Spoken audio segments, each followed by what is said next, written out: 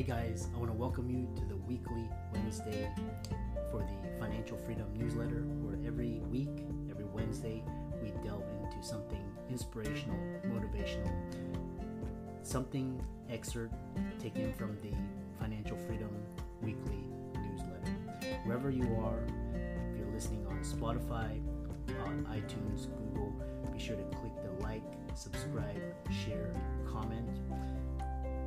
And without ado, let's get into the show. Another day is here, and you're ready for it. What to wear? Check. Breakfast, lunch, and dinner? Check. Planning for what's next and how to save for it? That's where Bank of America can help. For your financial to-dos, Bank of America has experts ready to help get you closer to your goals. Get started at one of our local financial centers or 24/7 in our mobile banking app. Find a location near you at bankofamerica.com/talktous. What would you like the power to do? Mobile banking requires downloading the app and is only available for select devices. Message and data rates may apply. Bank of America N.A., member FDIC. Welcome everybody to this week's podcast episode for the Financial Freedom Podcast. I'm your host, Dr. Christopher Liu. As you know, I talk about 4 different types of freedom: time, financial, location, health, freedom. In that light, I'm always interviewing guests, doing entrepreneurial things on the creative edge, and impacting the world. So today we have Megan Dougherty, and she's the co-founder of One Stone Creative in the Podcasting for Business Conference. So today's talk is going to be all about digital marketing strategy, social media marketing influencer. She's also the host of the Business Podcast Blueprint, and it's going to be a wonderful conversation. So Megan, welcome. Thank you so much, Christopher, for having me. I'm delighted to be here, and hopefully we can get into some really fun, interesting topics about digital marketing. I think we both might be nerds in this area, so we should be able to really get into some good stuff here. Yeah, I love what the internet's done, and it's basically leveled the playing field. I don't need to compete with Bloomberg, and I can create my own channel. So first tell us more about your background, your story, your company, your business, and we'll go from there. Sure. So I started my career kind of on the internet around 2010, where I went to Craigslist, as you did when you were an early 20-something in the 2010s and you needed a job. And I found a role as a marketer's assistant, and I started working for an education marketing startup. I was a really early hire at the company, so I was able to really grow with it, learned a lot about digital marketing, got to work with tons of different online business owners, mainly in online audience building and course creation. Eventually left the company, and an old colleague from there reached out to me and said, "Hey, how about you and I start a business together?" Her background was in broadcast audio. Mine was in, digital marketing, of course. We're like, let's create podcasts for business owners. It's going to be great. And we've been doing that since 2017. Yeah. What's interesting is you have this idea, when I reached out to you, you said, why your business doesn't need a podcast and what to do instead. I'm curious about that. Yeah, see, as a podcast producer, maybe not the first thing you'd expect, but what I've noticed over years of doing this is a lot of people, a lot of companies, especially people who are professional services providers. You're talking your financial, in legal, in healthcare, in architectural. All of the other companies are doing it, right? And so, like, firm down the street has a podcast. We better have a podcast. Practice down the street has a podcast. I better have one too. And that can be a perfectly fine reason to do it. If you just want to, keep up with the professional Joneses, that's cool. You're the boss of your podcast and your business. But for a lot of podcasts, or for a lot of companies rather, the goal they actually want to achieve would be more easily, quickly, and cheaply achieved in another way. So if someone was really focused on, we need to, just amp sales. We need to do nothing but amp sales. That money is going to be better spent on another salesperson or on a lead gen company than on a podcast. And there are some cases where if a podcast is, not going to serve a direct business benefit at the kind of within the next 6 to 12 months, if it's not the most important business benefit, I'd say, do the most important stuff first. And then there's always time to start a podcast later. Interesting. And where does a podcast fit in your marketing funnel? Ooh, it can fit all over the place. So it depends on the type of podcast that you want to have, which again comes back to the business goal that you're trying to solve with your podcast. So it can be a really top of funnel thing. If you're trying to establish branding and thought leadership and reputation, then, that can be how people become aware of you. And that's if you're talking to other experts, if you're really aggressively going out to be a guest on other shows, you're bringing people into your orbit. But then there are other times when maybe it's not so much about the strangers or the broader audience. It's much lower down the funnel, closer to the conversion, and who you're going to be doing with your podcast is talking to potential clients, potential referral partners, potential joint venture partners, and using it as a really networking building tool. And that's going to be much lower down the funnel than kind of the thought leadership style. So, we talk about, everybody's talking about number of reviews, download, all of these metrics. What are the best metrics to track for your show? I'm so sorry to say this again, but it depends. So we spent a lot of time thinking about podcast metrics. I've got a whole deck on podcast metrics and how you should be thinking about them. Downloads are almost never the most important one that you should be tracking. Because if I run my podcast, and let's say I get 10,000 downloads, so what?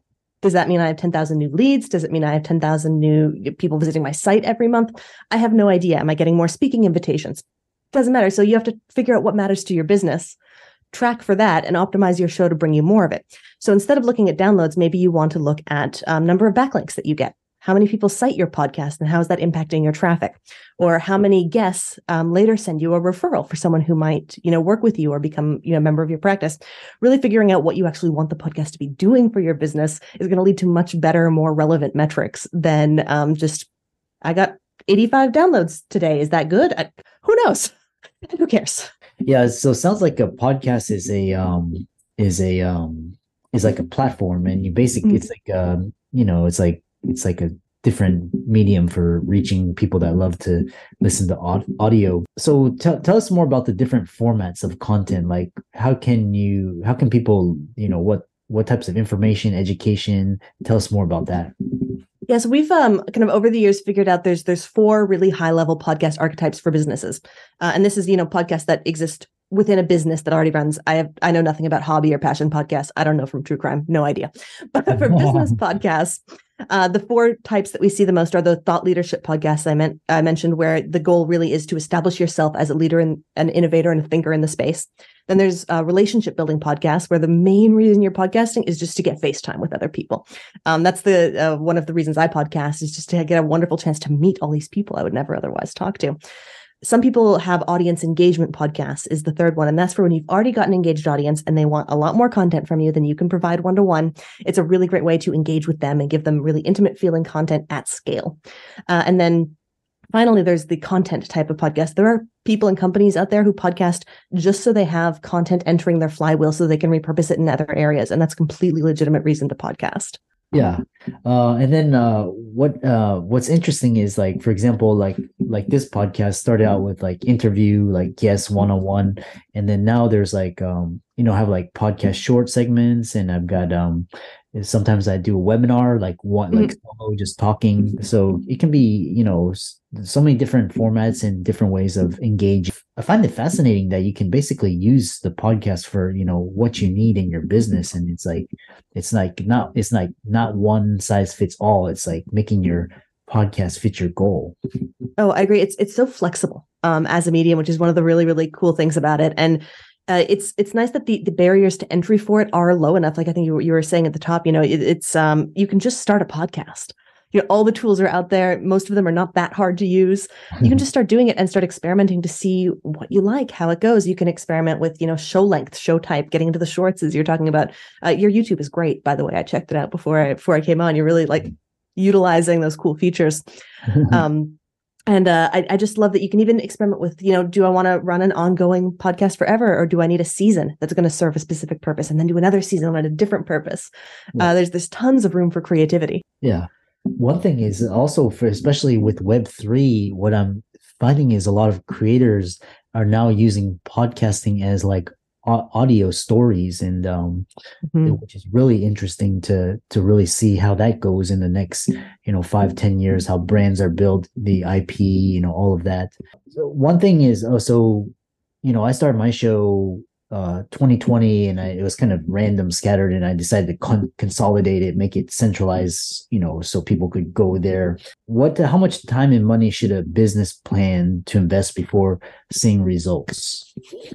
That's a great question, because especially when you're doing it for business, it has to show results. It's not just about the love of the game. I mean, once you have really established what is valuable to the business, if you can put some kind of quantity on that, like what's the value of a new professional relationship, or what's the value of a new client, and then say maybe over the course of a year of a podcasting, that's going to lead to 5 5-figure sales. Cool. You can spend probably up to, $15, $20, $30,000 on your podcast, and that's going to be a good investment for the year. As long as it is bringing enough value to your business, spend. I'm slightly biased as a podcast producer, right? But, you should invest in good quality editing and audio and production and strategic support. But the difficulty comes in because so much of the benefits of podcasting is indirect. It's not a direct, I spend this much, I get this much profit out of it. It doesn't go that cleanly, sadly, to my everlasting sorrow. Once you establish, for your own business, if you're getting enough value to justify the cost of a provider that you like working with, I would say, if it is possible, it's so much work. Getting support is really, really helpful to maintain momentum, just because, all of the editing becomes a grind, creating the socials, repurposing. Getting help makes it really a lot easier if it's feasible for you. Yeah. And how do it sounds like maybe it takes about, 1 year, consistently just like producing one episode a week. I had to actually do, 2 episodes just to kind of keep up with the demand. How do you minimize time spent and maximize value with your company show? Automate everything that you can, and try to find those points of friction where your work meets the work of another human, because that's where there's always going to be the biggest pain in the butt, if you'll forgive the term. So especially around things like the booking process and following up process, if you can get automation around that and collect things you need like links, URLs, bios, headshots as part of the booking process, that's going to save you a lot of tracking down things later when you're trying to produce. The more you can plan in advance, the easier things are going to go. Like it's not necessarily a good thing to be recording an episode that's going to release in 6 months, especially if you do deal with topical issues. But when you do have a little more leeway, it's like, okay, good. I'm recording an episode that's going to be releasing in 3 weeks. That means I've got time to actually write really good show notes and to actually do all of these things. So that eases it a lot as well. And again, as soon as you can hire support to do the things that you hate the most, go for it. There are people out there who absolutely love audio editing. I admire those people. I am not one of them. So having support with that to take on that task that makes it work rather than a pleasant activity is going to make it a lot easier to maintain over the long term. Yeah. So what the thing was like with having a video editor and having a social media manager, people that can do all of that. One last thing is, so when you see your podcasting, when they're launching it, what are the big mistakes businesses make when they get into podcasting? The first and biggest and most common mistake that people make is that they do not actually set a goal for what success or failure of the podcast means in advance. They start podcasting and they think, we're going to podcast and it's going to be great. And maybe it will, but what we really want to be seeing is I'm going to podcast and I'm going to develop enough relationships to help me write my co-authored book next year. Or I'm going to start podcasting and I'm going to increase my site traffic by 10% before next March. And really having goals like that allows you to, when your timeline is up, look at, did I succeed the business purpose for this podcast? Did it actually bring this measurable value that I need to justify this time and energy spent on it? If you don't plan out in advance what you want that to be, you're not going to know if it actually was worth your time or not. Or you may find yourself justifying something that isn't actually worth it. Or you may find yourself totally missing out on super valuable things that you're not noticing are happening for you. So being really intentional about, what does success mean for my podcast in my business? And working backwards to, this is how I'm going to know I'm succeeding. And then you can, over the course of, a year, look at, how are we doing on this? Do we need to pivot? Am I getting the value I expect? Am I getting different value? Am I getting no value? Do I hate it? Is really, really good to be doing. So biggest mistake, not establishing your metrics before starting. Yeah, I really love that. It's very like intentional, very specific, not like basically what you described as keeping up with the Joneses, which is interesting. So there's one strategy I've seen a lot of our clients use and is really great, and it's a really almost like behind the scenes strategy that makes things super valuable. It's when they're talking to guests or when they're doing solo episodes, they keep really detailed notes of what are the key topics, ideas, and objections or problems that I'm talking about that my clients or my leads ask. If you've got a database of all these questions that you've got pre-recorded answers to, well, then when you're talking to someone, you can say, oh, listen to this episode, go to timestamp 10 minutes and 30 seconds. It's going to answer your question. That's amazing to be able to offer someone. And over the course of a year, you're going to have a huge database, but you've got to plan to be doing that kind of tracking and sorting and organizing as you go for it to be valuable. So that's one of my favorite ways to see a company get value out of a podcast.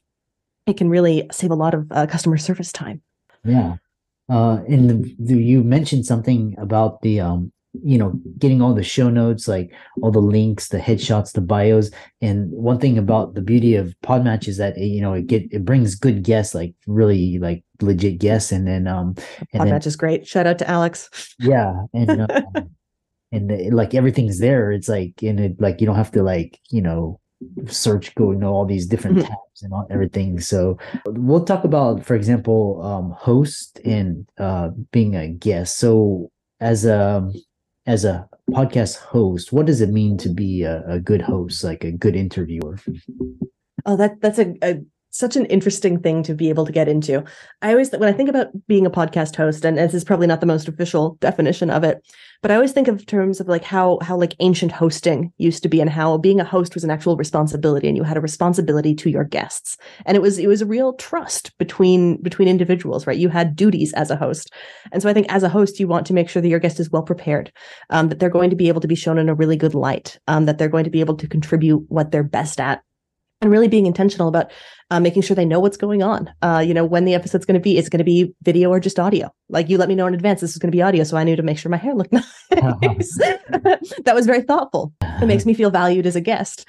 And then afterwards, follow up, when is the episode live? How can I say to communicate with them? You were a great guest. Thank you. And just being really intentional about how you treat your guests. I think that's what hosting, I think, is good for me. And for interviewing, it's really the type of interview that you want to have depends on the type of show that you have, right? Sometimes you want to be asking an expert lots of questions so that your audience can benefit from it. Other times you're going to be having more of a conversation between like a colleague, and that's more of a thought leadership style play. So really just figuring out what type of conversation you need to have, and kind of who the ultimate listener is going to be means it's going to be the smoothest conversation possible. Yeah. And what about being a guest? Because I know there's different ways of building your brand and platform and marketing, either as a guest or host. Oh yeah, I think if you want more traffic and attention and downloads for your own show, be a guest. Focus more on guesting than on hosting, because you kind of when you're starting a podcast, you've got your own audience, you've got your sphere of influence. If you want other humans to be aware of your sphere of influence, you've got to go out and talk to them, and that means going to be a guest. And so I think being a little gracious as a guest as well. Think you're being given the opportunity to meet a new audience. It's a great opportunity. Do your research. Make sure you know a little bit about the show and about the person you're going to be talking to. I think those are good guest qualities, and also trying to, if it does fit, to help co-promote the show. It's not always going to be a fit, and that's okay. But when it is possible, do that as well. Yeah, I know we're coming to the end of the show, and so. Some last minute questions. One thing is, how can people find you, follow you, visit your website, etc.? We are our main website is onestonecreative.net. You can find pretty much everything there. If you do come to check us out, we are just about to launch a new newsletter of twice a month. We're going to be releasing case studies about how businesses are using podcasts to achieve those kind of specific goals. So if that's of interest, you should very much check it out. It'll be right there on the front page, very easy to find. And to get in touch more directly, just use absolutely any contact form on the site. It goes directly to my inbox. Yeah.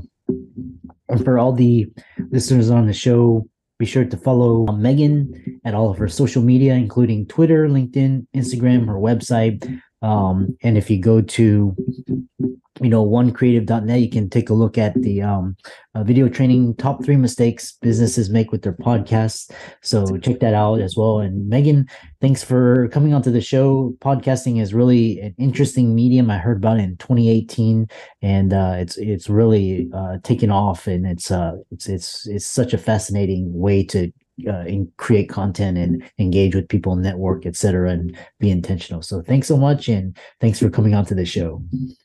Likewise, thank you so much. It's been lovely to be here.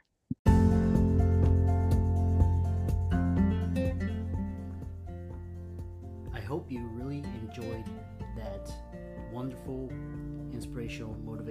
piece. Again, wherever you are listening, if you liked it, be sure to like, comment, share, subscribe. We're on everywhere: Spotify, iTunes, Google, Amazon, Audible. And without much ado, be sure to thank this show's sponsors, and we'll see you next week.